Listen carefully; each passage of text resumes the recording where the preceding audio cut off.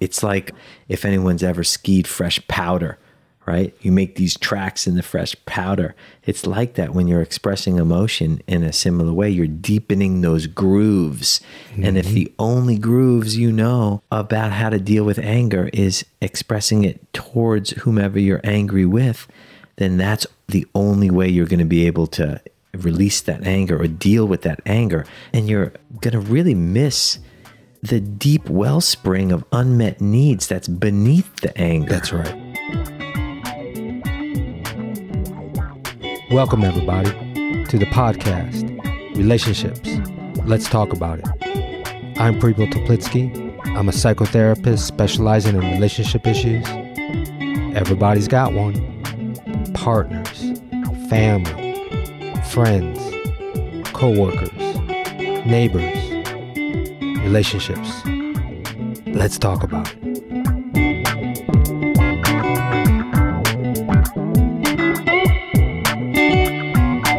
Welcome everybody to this episode of The Anger Habit.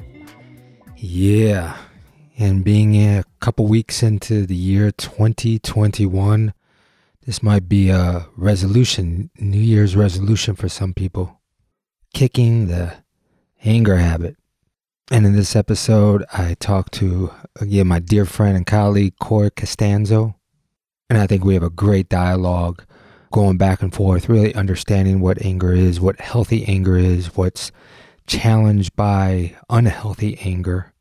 Corey tells a really cool story about him losing his anger and having some realizations around it and doing work around that episode. Also, we talk about how the subtleness of frustration comes in before anger is expressed or realized. And we go into depths of explaining that. So let me tell you again a little bit about Corey. Corey's a licensed addiction counselor and also a licensed massage and bodywork therapist in Asheville, North Carolina.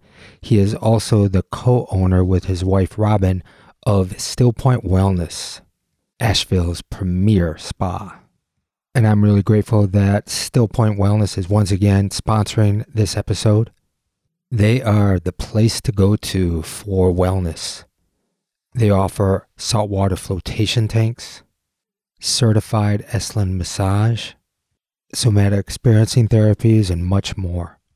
And later this year, they will be expanding their facility to offer more flotation tanks, several more Esalen massage rooms, a workshop room that will be the home for Esalen certification programs, as well as many different massage and healing courses. So that's really exciting in this expansion. So if you're living in Asheville, North Carolina, or you plan to visit, don't miss going for this experience at Still Point Wellness. And you can check them out at stillpointwell.com. And you can go ahead and use the code word PREPO, and you will get 10% off your first saltwater flotation or your first Esalen massage. Okay, folks, so here we go. Corey and I talking about the anger habit. Let's talk about it.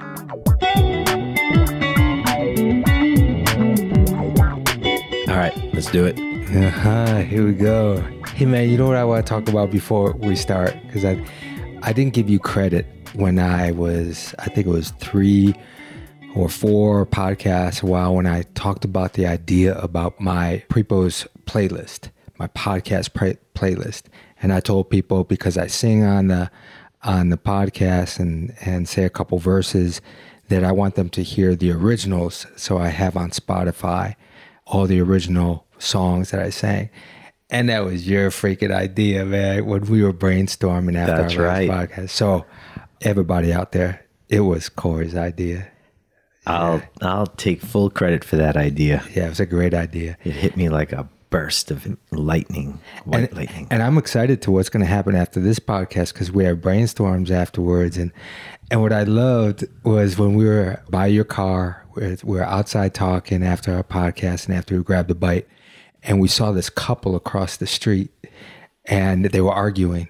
They were in a bad way. They were in a bad way. And she bolted. She just, started walking away. And the guy was calling after her. And we were on the other side of the street. I just looked over to him. I'm like, hey, man, go follow her. And he like looked at me. I'm like, go follow her. And and I was like, yeah, man, you can't let her go. We're like, go get her, man. Tell her you love her. Go on. And he started going there, and he went 2 blocks, and we watched, and they all of a sudden made up. And we were like, yeah. So we saved a couple's relationship last time after our podcast, and we'll see what happens with this one. I was so juiced and jazzed up after that last podcast. I'll tell you, it felt so good. I mean, we just did it just really direct. I mean, there was no stopping, and it was a straight shot.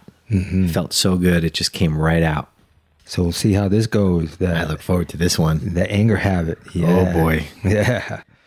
Yeah, so we both deal with that. Not only, of course, in our lives, our relationship, but we deal with that so much in our work. So many people come with that challenge, that how it's expressed, whether it's anger out of trauma, whether it's anger out of what we just are calling this habit, different styles of anger. And there's different philosophies whether expressions of anger are healthy or not. What comes up for you around like working with anger?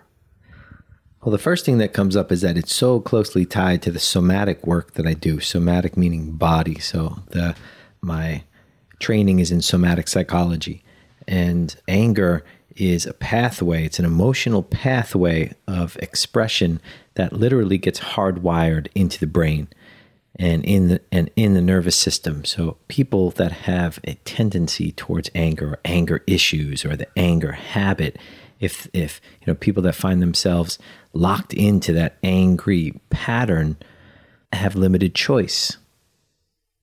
So it's a hardwired pattern that can be shifted. And that's the important thing to realize, is that with a little bit of awareness, with a little bit of work, with a little bit of information, you can shift out of that anger habit, and you can find different ways of expression that are going to get needs met on a deeper level. On the somatic level, what I love to say is what I'm aware of, that anger, the emotion of anger is contraction. So when emotion is contraction, I always tell people, go ahead, clench your fist. Clench your fist and get angry and grit your teeth. You can do it. But now relax your body. Relax your body. Can you actually feel anger? I can't when my body's relaxed. It doesn't exist. So anger exists in the contraction, in the energy form of contraction in the body. So that awareness of the somatic work, of having people aware, are you contracting? When you're contracting, that's where anger can exist. If you're not contracting in the body, then it can't be expressed. Yeah, I like to think of it like pressing a button. So sometimes I'll have my clients do exactly what you just suggested, where they'll actually intensify that contraction. And it's kind of like, those buttons where you press it down in order to release the button.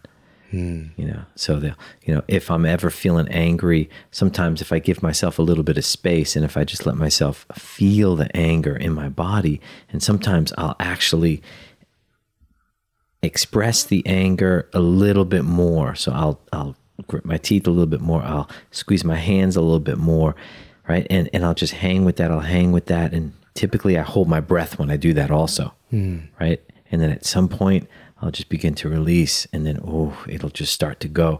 And sometimes that's how I'll access some of the deeper unmet needs and frustrations.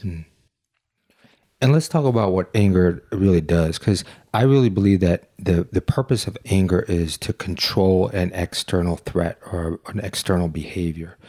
So especially in relationships, I really believe when anger is exerted is that we're trying to control the other person's behavior. We're trying to shut it down. We're trying to move it. We don't like it. So we're exerting that.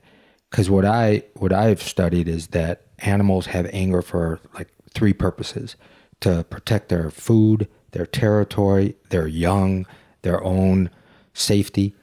And now with human beings, so that it's not emotional for animals, but for human beings it is.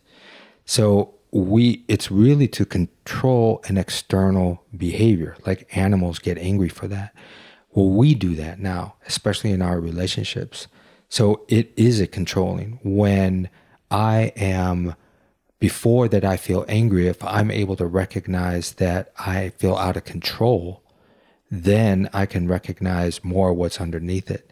Because what happens is if I express it to control something else, I can be then I get out of control myself. I'm out of control of my own center.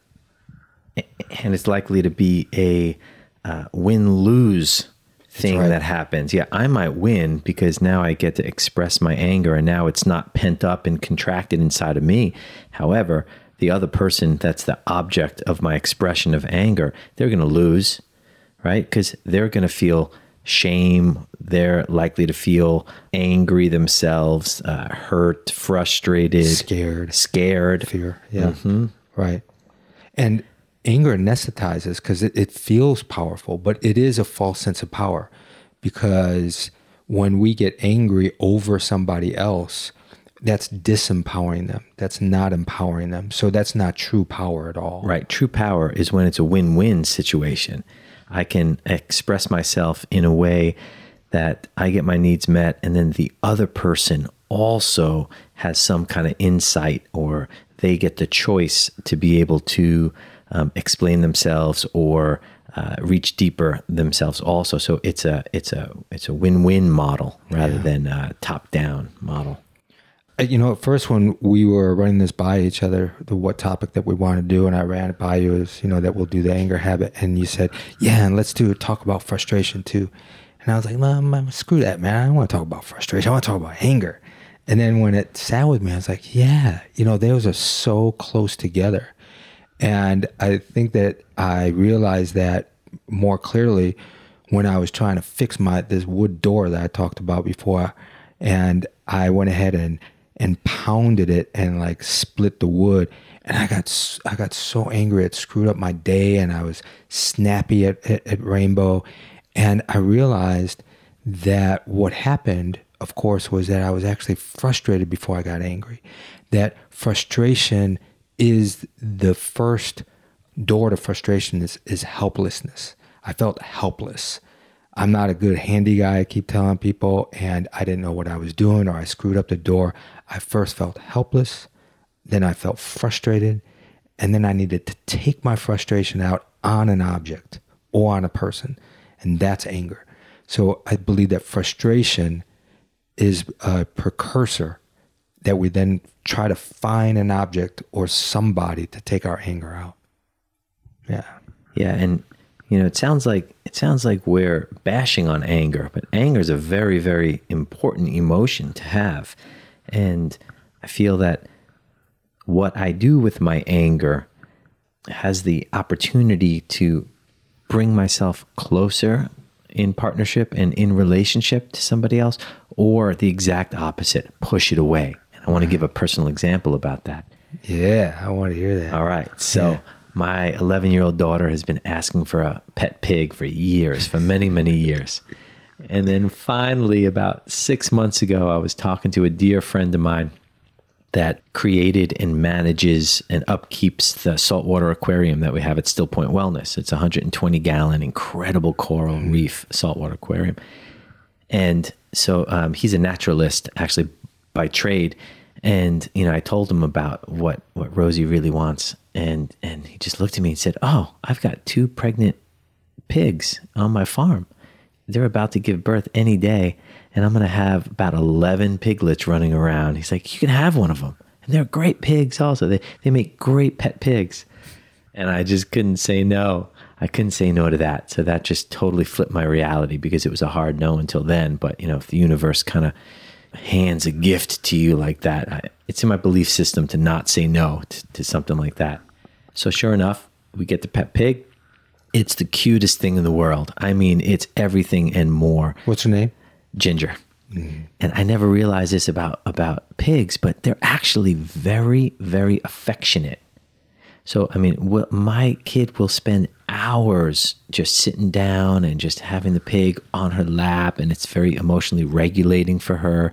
it's like therapy pig basically. And I've seen a big change, a big shift in my daughter's behavior and in her self-concept now that she has this pet pig in her life. However, the pet pig started peeing on the floor every now and again. Yeah, do you have a house trained a freaking pig? Yeah. Oh my goodness, no. I mean, she's really smart. Like literally, she learned how to sit in just a few minutes.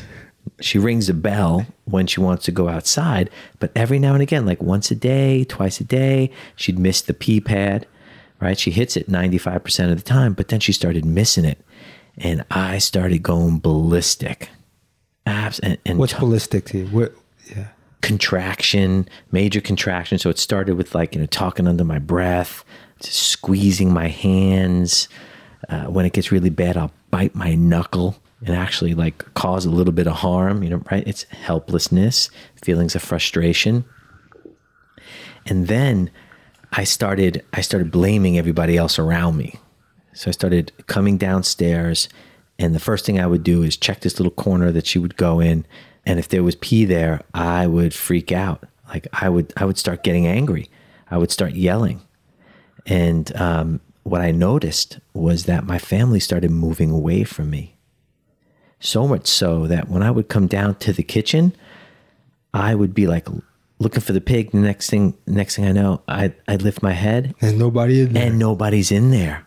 Wow. And any time that I would get frustrated or angry, everybody, I have 2 daughters, my sister-in-law is living with us, and my wife, everybody would just bolt.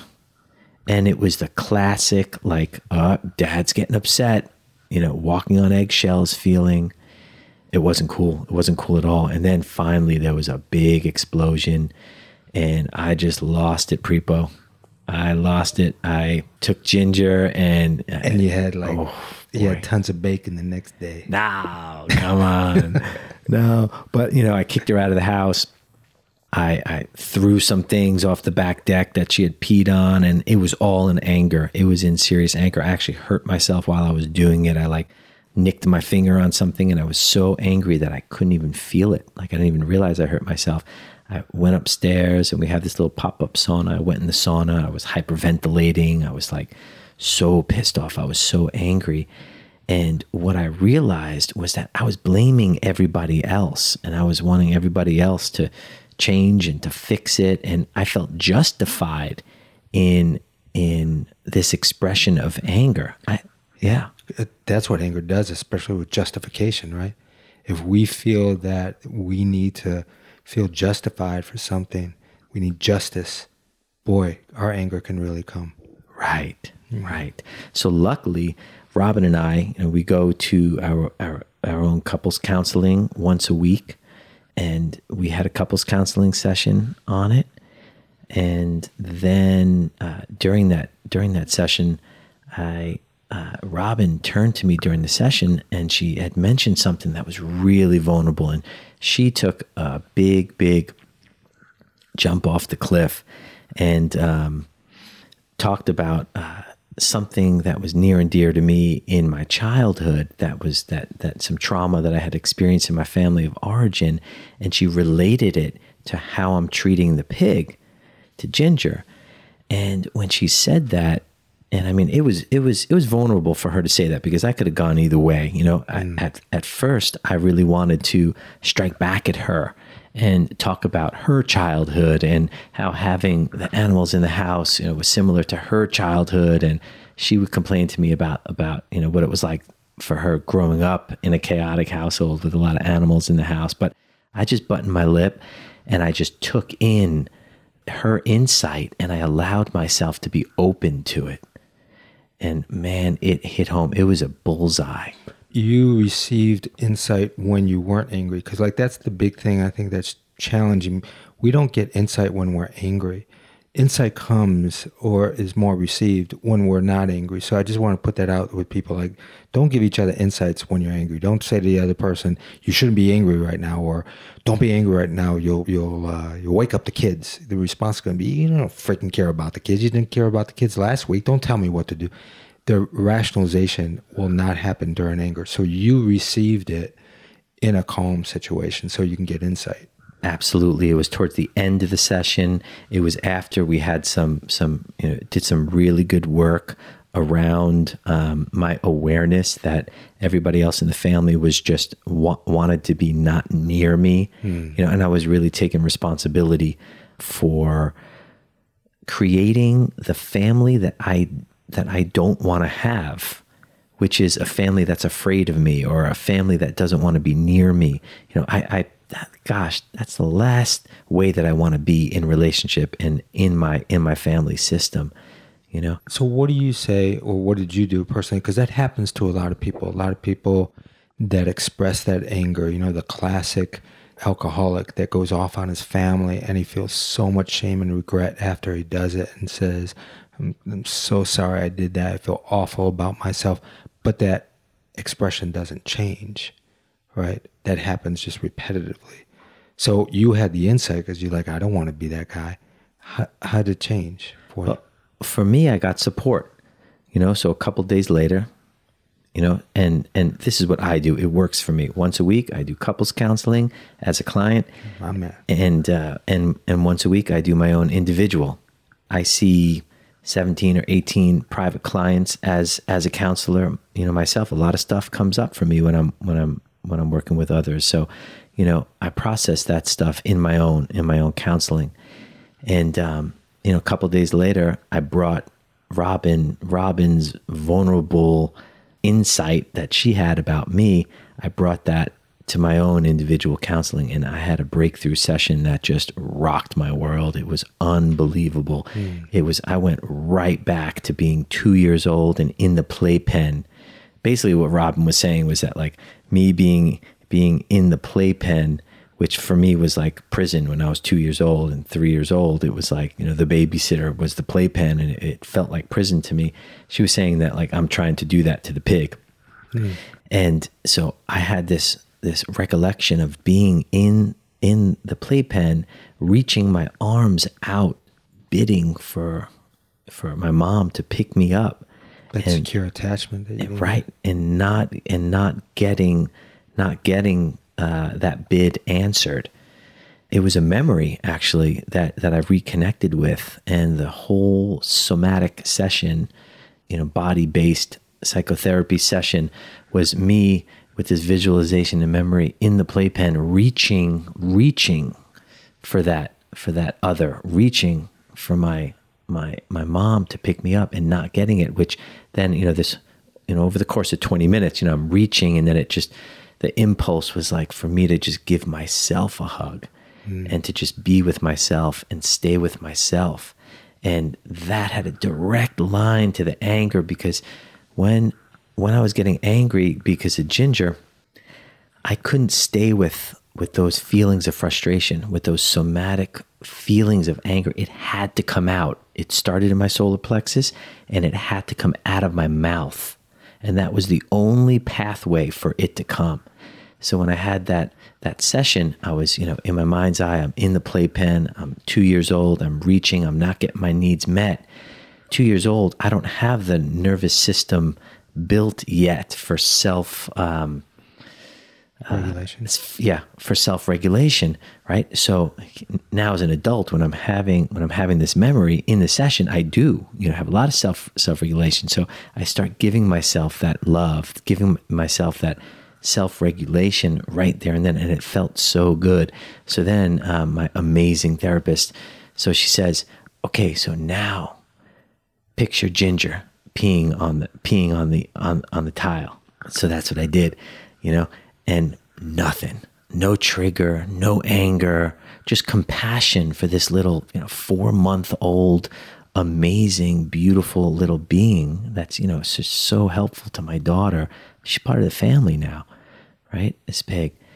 And it was amazing how it just let all that anger just go. So it was that somatic work that I did that where I would stay with the anger, stay with myself, stay with the self-regulation. And you stay with the anger, the feeling of the anger instead of the expression of the anger. Because I think like that's what's so important, because people sometimes believe, like we talked about, is anger bad, or it's a feeling, it's an emotion. where it doesn't serve and it could be unhealthy is how it's expressed. So I tell people there's a big difference between feel your anger, but then be able to talk about your anger, like talk from it. Like I can tell you, man, I am so angry right now.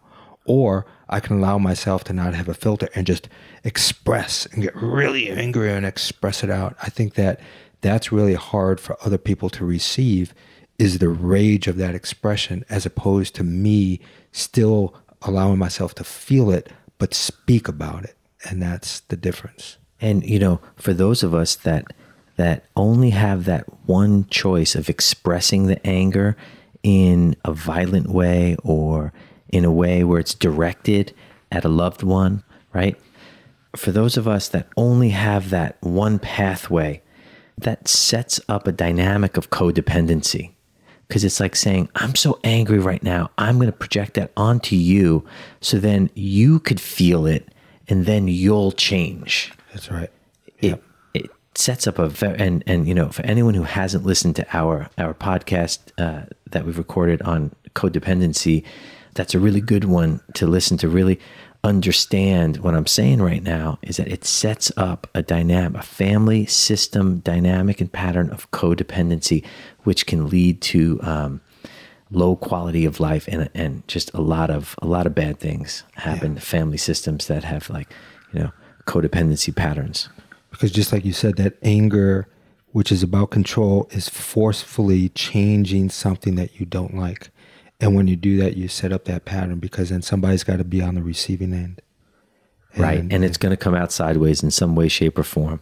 They might get it. Okay, he's pissed. I can change because of that. But deep down inside, there's going to be some resentment, and it's going to come out sideways. That's right. Yeah.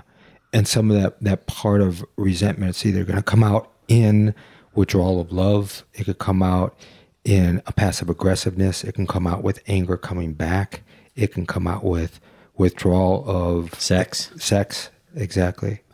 And walking on eggshells and you lose the ability to trust on the foundation of the relationship. And then contempt starts to set in. There we go. Right. That's that slow burner that I talked about in one of my last podcasts. That you like that one. I listened to that one in the car a couple of days ago, Prepo. It was a game changer for me, man. Yeah. Right. Yeah. Yeah. Because contempt is this slow, boiling, dehumanizing aspect of I'm better than you. It's more than judging. It's a real slow poison that is very, very hard to shift and change when it gets solidified in a relationship. So you wanna stop before it gets into contempt. And so what we're kind of talking about is these phases around feelings of helplessness, frustration, anger, and then it can get into contempt, and you don't want to get there. And a lot of people are stuck in this cycle again around the expression of anger. And just, we were talking earlier that I think it's important. As I said, we don't want to say that anger is a bad emotion, because I don't think that there's any bad emotions. It's just about, if I'm expressing anger, is it healthy for my relationship? Is it appropriate at times? Is there other ways for my expression? Because I've heard and been part of expressions and therapies of anger release. Get out your anger. Primal scream. Go slam that pillow and over. And you know what?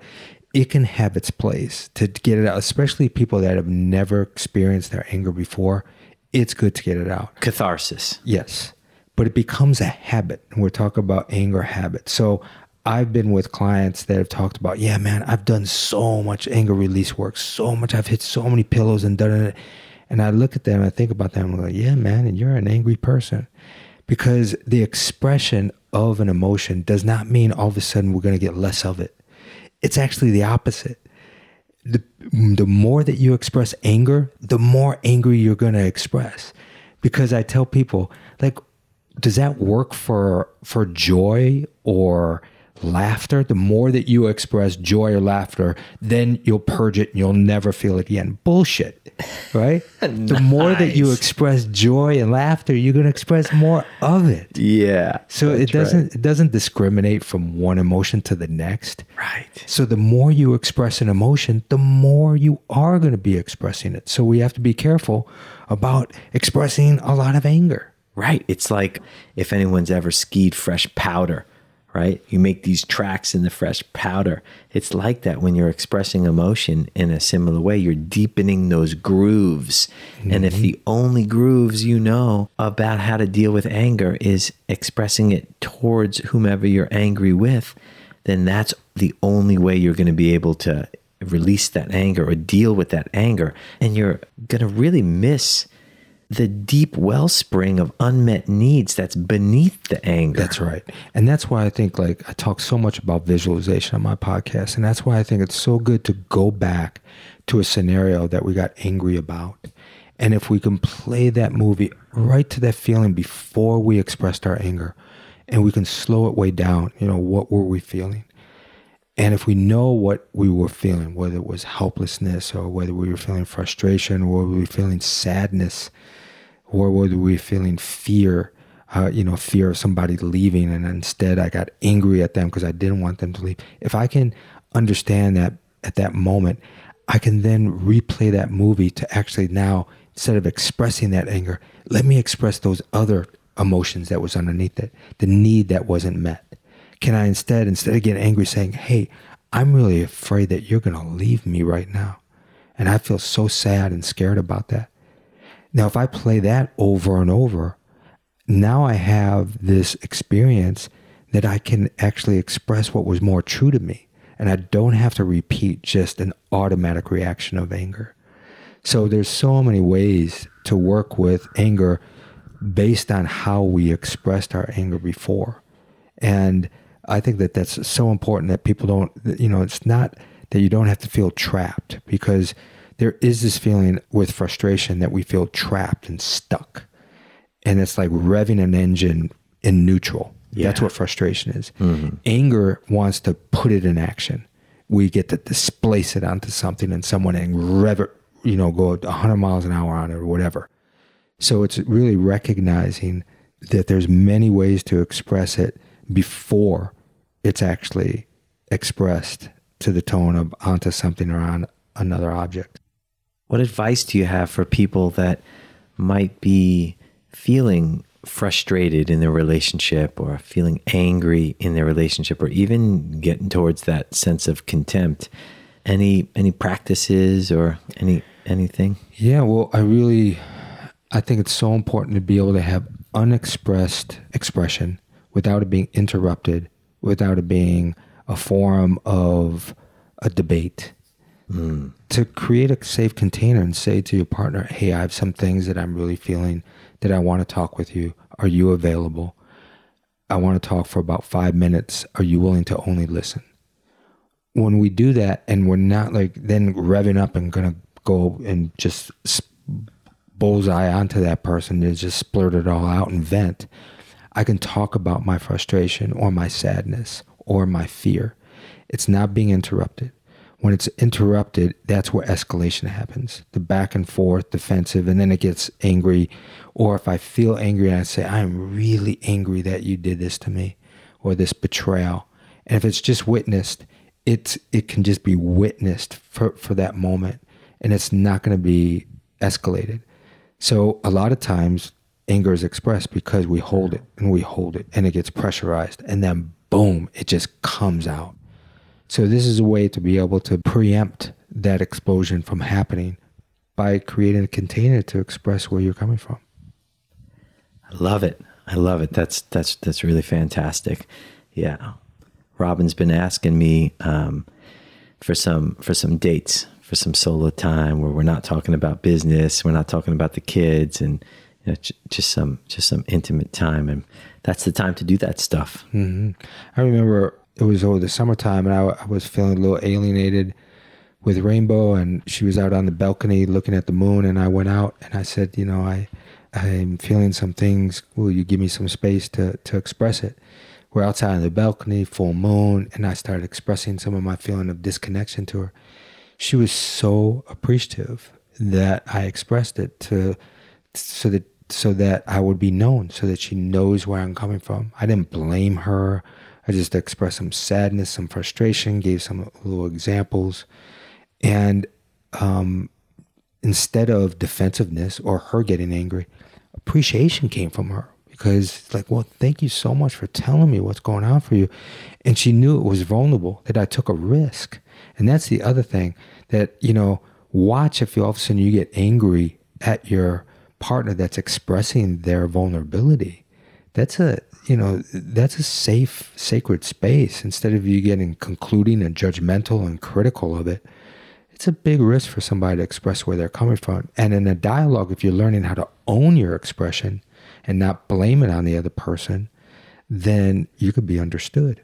Here's one also, is to sit with the anger and perhaps sit with it for a whole day. Some folks, myself included, sometimes when I feel angry, I've got to get it out. I've got to direct it. And I almost feel like I'm being inauthentic if I don't do that. But the times when I could sit with it and hold it, and I actually do this in owning my own company. Robin and I co-own Still Point Wellness, and we have a staff of 17 people. And, there are some times where something will happen and I'll feel frustrated with somebody and I'll just sit with it. I'll sit with that frustration for a day or two and not say anything. And so many times what will happen is that frustration will get neutralized in some kind of way where when I do speak directly to that person, it's from a very neutral place and a place of curiosity. And then good things happen from that. Sitting with it is different than like ramping and ruminating about it, right? Right. Sitting with it is more of like giving it space, breathing into it, breathing with it. Another part of that, sitting with it, what I do is I actually ask myself, what am I really feeling sad about? I always feel there's sadness underneath anger, and underneath sadness, there's grief. And I think that they're one and the same emotion. They just show it in different ways.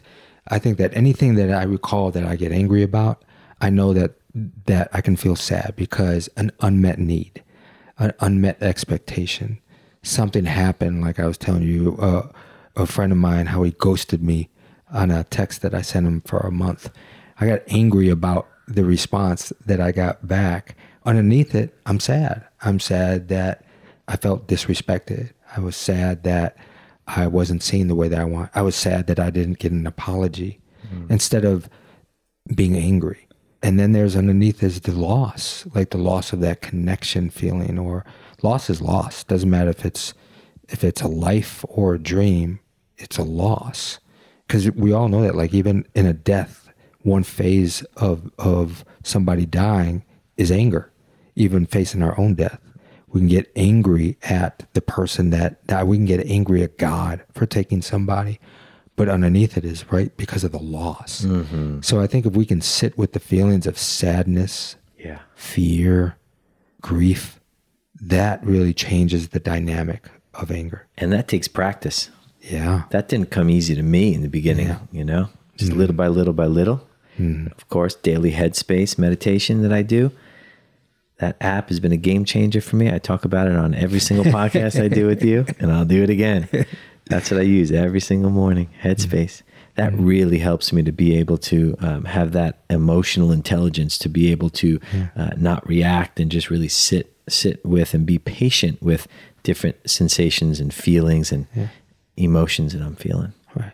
We already talked a lot about what the breath does, but that's a key also is around taking good nostril exhales and inhales, so that you engage the parasympathetic nervous system that engages the relaxation, so that whatever it is that you're feeling contracted inside of your body starts to dissipate, and that the relaxation response comes. So it's a cycle to break the cycle of the rumination of the anger.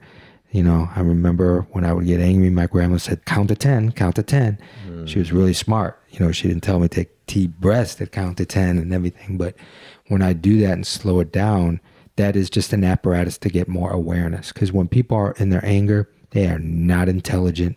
We are not rational. We have to get into our frontal neocortex, that we have more rational aspects to be able to access. Yeah. You know, this concept of biomarkers I want to talk about for a second. It's a concept in somatic psychology that can be really helpful to understand. And it's like using the anger as a biomarker for something that needs to shift. If I'm like squeezing my hands, and if I'm feeling pressure in my chest, and if I'm feeling hot, those are biomarkers that tell me that I'm frustrated. If I hear myself saying things under my breath, if I catch myself having contemptuous thoughts about my partner or somebody else, those are all biomarkers that tell me I need to shift something. Yeah, that's an awareness tool, is this concept of biomarkers. So I would encourage anybody out there listening, what are your biomarkers of anger? What happens with you when you get angry? I know for me, this is kind of just a reflection of awareness of it, but I know that anger makes something or someone else responsible for what I'm feeling, and therefore it also lightens my psychic burden. Right. So that's where it becomes this habit, because I like the relief of the lighten my psychic burden. But when I go ahead and direct it, and I feel that they're responsible for this anger, we hear it all the time. You made me angry. Bullshit. Nobody makes you do anything. You feel angry, but placing it onto someone else, boy, that's like justification right there. That now we have a source of it. We're not taking any accountability and responsibility. And that's the first step, is taking accountability and responsibility for your anger, not placing it on somebody. It doesn't matter what they did. We have choices of how we respond. That's right. It's a codependent pattern right there. Like, I'm angry right now because somebody else made me angry. No, it's a choice. And anger happens to be, for a lot of humans, anger is a very limiting choice. It's like a lack of choices. It creates a lack of choices. The direction of anger towards another individual in an unhealthy way is, more often than not, I find that it's because that person had a lack of choice, because there was no other way that they could express their anger except to unleash on somebody else. And really, it's not fair. It's not fair to do that, especially to children. Yeah. And in family systems, it really sets up a very bad dynamic and very, very bad modeling for those children, because what you're really doing is you're leading with fear, leading with a heavy hand that sets up a child's nervous system to respond in a certain way. And then, children can start compensating in all sorts of ways. I grew up in a household where there was a lot of anger thrown around, and I used to stutter as a kid, because I was the kind of kid that I was very sensitive, and I would internalize a lot of that stuff, and I would be really angry myself because I felt so scared, and I would just squeeze. I would compress it all in. And as a result, I stuttered. I just did it right there. You did. Luckily, I could laugh about it now. How else does it show up with kids when they express that internalized fear? Yeah, a lot of times kids will project it onto other kids. So, you'll get like behavioral issues or bullying. How they treat their pets. Right. It'll come out sideways. I mean, even in like society, like when we get angry at establishment and so forth. Okay, I get it. There's this feeling of feeling not in control or helpless. And then we want to feel our power again to motivate and take action. But we got to be really careful about like keeping that anger. I remember right after the bombing, the Trade Center, and when the U.S. went ahead and what was it, the shock and awe, like 2001. And I was in New York at a big anti-war rally, huge. We wanted to stop the war. And people were angry. And the anti-war is like, they were against the war. And I remember walking around and feeling this anger and this energy. And I was like, whoa, man, like, actually, this is not what I want. I want to be for peace. Like, the opposite of war to me was peace. And I thought, okay, we're for peace. But anti-war was anti that energy, and it was just met with anger. It wasn't peaceful. And so it made me also kind of just realize of how the reciprocate anger to get out of feeling helpless or out of control, that we can justify. A lot of people were justifying their anger to the government. I think we got to be really careful about how that's expressed. Yeah. We see it all the time now on social media and so forth. A lot of angry responses. Yeah. We're not taking responsibility at all of how it's landing at all. And we're hiding behind it, because that's what anger can do too. We can hide behind our anger through martyrdom or some other things that we can hide behind and how it comes out. We were reading an article about anger styles. We have different anger styles. Yeah, that's right. Maybe we should talk about a couple of those anger styles. Okay. This is thanks to Randy Gunther. And what was the article that we read? How anger affects intimate relationships. Yeah. Yeah. So we have snapping. Snapping. Oh, yeah, I know that one. Right? Yeah, man. And snapping, when you really think about that, when people snap, I mean, just think of like that. That's like an animal, right? Just like snapping at you. You don't know where it's coming, when it's coming. And there's no sense of safety in that at all. When I deal with couples, they talk about that. Well, you just snapped at me. I call it biting. When Rainbow and I do it, we like bite at each other. And our antidote to that is appreciation. It's like, well, man, we've been snapping at each other. We haven't done our appreciations. We haven't focused on that, or we haven't had sex in a little bit. That's it. Right. Totally. Right. Yeah. I resonate with that one. With snapping, it's like a warning sign, right? Do not approach. Back off. It's like rapid fire, and if someone's got that style, then, eventually the other person, the other partner is going to eventually pull away or respond with their own anger style. Yeah. What's another anger style? Nitpicking. Oh man. That's just like that constant criticism that comes. And again, I think what that is right, we're trying to control another person's behavior. Right. It's basically saying, you got to do it, the way that I feel that's best. And that's why nitpicking just constantly grinds at the relationship. Yeah. It's all about resentment by using sniping, sarcasm, criticism, nagging, mean-spirited teasing, snarky comments. Yeah. Someone who nitpicks, they want their needs to be met, but they're unable to ask for them directly. I think that's the key with that one. So that's kind of like being this like adolescent development in some way. We're not expressing our needs in a mature way. And that's where nitpicking can come out. Right. And a lot of these behaviors that we're talking about, anger expressions and anger styles, are learned way early on. So if it's learned from being a child, then we're not adulting ourselves at all. We're not expressing what's going on for us. Right. Yeah, exactly. It's modeled in the family of origin. Yeah. So another one is slow burn and eruption. Ooh. Yeah, right. That just allow that like rumination to take place. And I think that slow burn is not catching it. I did a podcast with Greg and his girlfriend, Cindy, and they talked about in their new relationship, catching all the little things and naming those little things. Don't let it just simmer and then the whole kitchen sink comes out. So it is talking about, oh, that really kinked me a little bit, just a little bit. Let me bring that up. And I don't have to bring it up with a lot of charge, because if we bring it up earlier, it won't have that charge.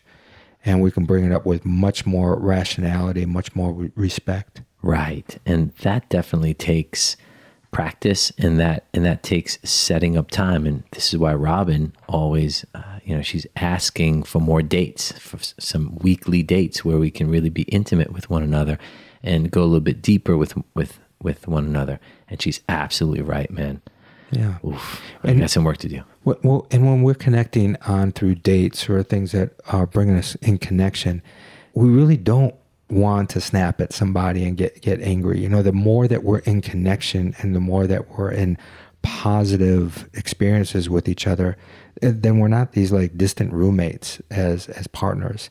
And we're not talking about just the stress of the day and all of the things that we have to do in the checklist. And that's not having your relationship as an oasis. And the relationship should be a place that you can really go to for that peace and that solace, instead of it bringing in the high stress all the time. So spending time with each other that's enjoyable can really also combat some of this anger styles of snappiness. And right.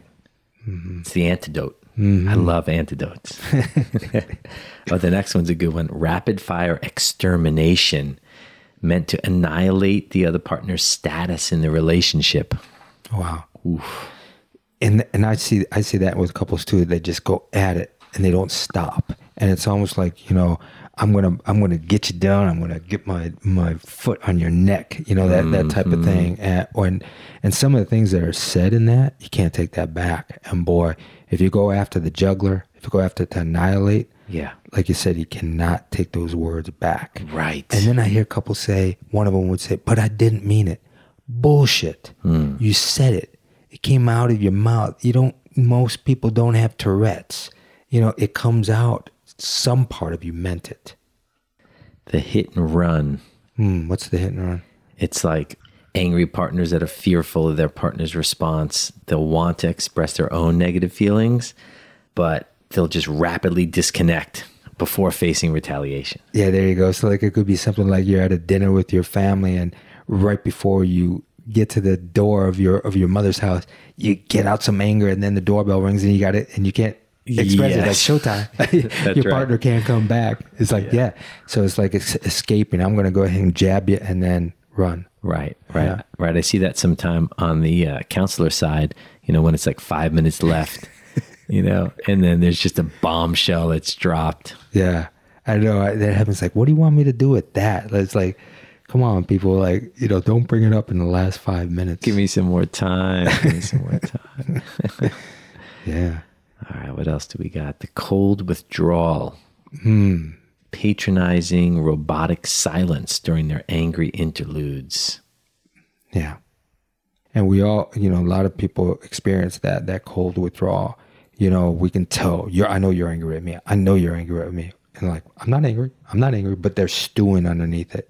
And it's just this, coldness. And again, it's the inability to express really what's going on, and the fear of conflict avoidance, because many people don't have the good experience that conflict is there for understanding, to be able to move through it. That's why we have conflict. So if you don't experience repairing well in conflict, you're definitely going to go ahead and have that anger style. Right. I experienced that a lot as a kid, and it was a tough one for me as a kid. It was like that cold shoulder. Sometimes it'd be 2 or 3 days.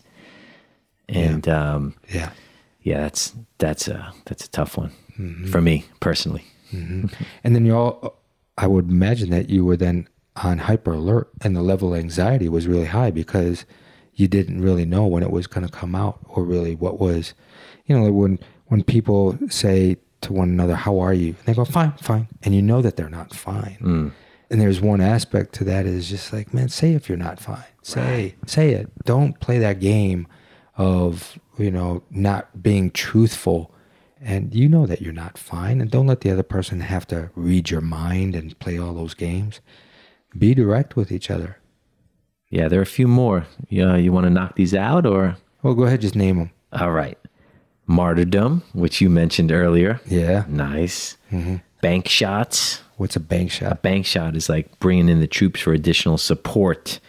If they they're bringing someone else's opinion. Triangulating. Yeah. Like, my mother said you do that shit too. Yeah, that's right. That's right. Yeah. Yeah. And then the last one is revenge. Ooh. Yeah. That's a deep one. Because a lot of people stew in the revenge. Yeah. I mean, a little bit when I was telling you about a friend that didn't respond to my text, part of my revenge was like, all right, man, I ain't going to respond to you in a month. Yeah. And that sense of revenge, I think that's taking back my power, but that's not taking back my power at all. No. And so recognizing these styles are really important, because awareness. We talked about that in Yeah. codependency. The first step is awareness. When you have awareness, you can change. If you Yeah. don't have awareness of what you're doing, you have no idea what to work on and what to change. Yeah. And you can see how some of these can be so debilitating in relationship, like that last one, revenge. Someone seeks to annihilate somebody's character, and some of that stuff cuts really, really deep. So if anyone's finding themselves on the receiving end of revenge or on, any of these like, deeper styles of anger, let that be a wake-up call for some work to be done, for some deep reflection, some deep conversation, and, really talk about this stuff with your partner.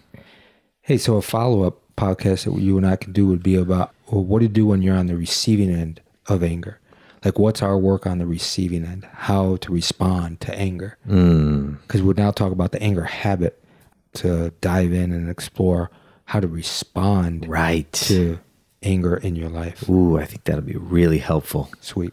So we'll do it, baby. All right, let's do it next time. Yeah. Thank you, man. Yeah. Thanks again for this exploration. Right. Yeah. Love you, man. I love you. I just love when we're together and how we talk, and looking forward to our conversations after this, and maybe we'll be able to tell another story about it. By the way, that was a great story about your pig, but it's a real bummer that it's pissing around your house. And you know what the craziest thing about this whole thing was? What? Right after I did that amazing session, that breakthrough session, I call it, with my therapist, Ginger stopped pissing in the kitchen. What? Yeah. It was so ironic. It was crazy. It was crazy. I just couldn't believe it. It was like me and the pig just had this understanding now. So she hasn't pissed in the kitchen since that? She has not pissed in the kitchen since that session. Wow. Yeah. So, man, you should do your own sessions when you want to just change people's behaviors and shit that you're close to. You'll just change it without them even knowing. Say that again?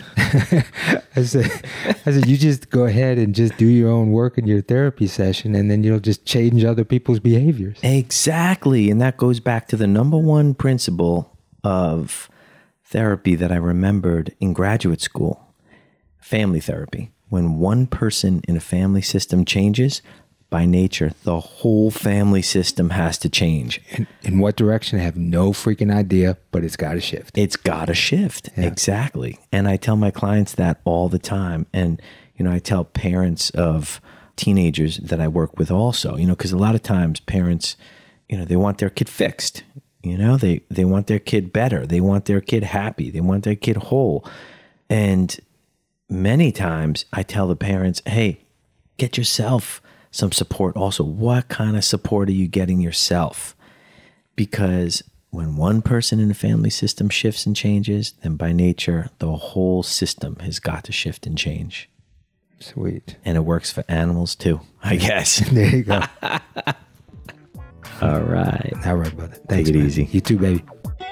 Hey, thanks everybody for listening to this episode on the anger habit. I hope you got a lot out of it so you can really understand it in depth and be able to learn ways to transform that energy that is more connecting and healthy in your relationships.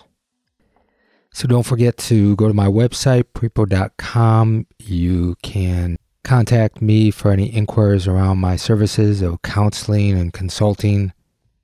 You can check out some of the guided audios that we have up, and we will be expanding our relationships Let's Learn About It section at the end of the month that I'm really excited about. You can follow me on Instagram at Prepo Teplitsky. And as I talked about earlier in the podcast with Corey, if you want to listen to any of the original songs that I have sung some of the verses on my past podcasts, you can check out the show notes, and I have a link to Prepo's podcast songs on Spotify.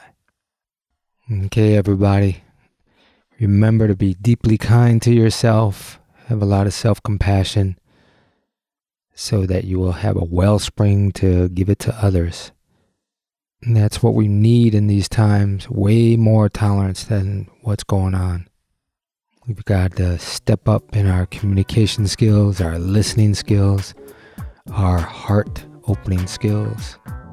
And I support all of you in doing this. Sending my love to you, and I hope you make yourselves a beautiful day.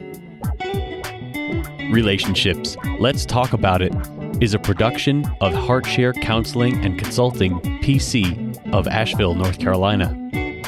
For more on licensed counselor Prepo Teplitsky, visit heartsharecounseling.com. Theme music by Adi the Monk.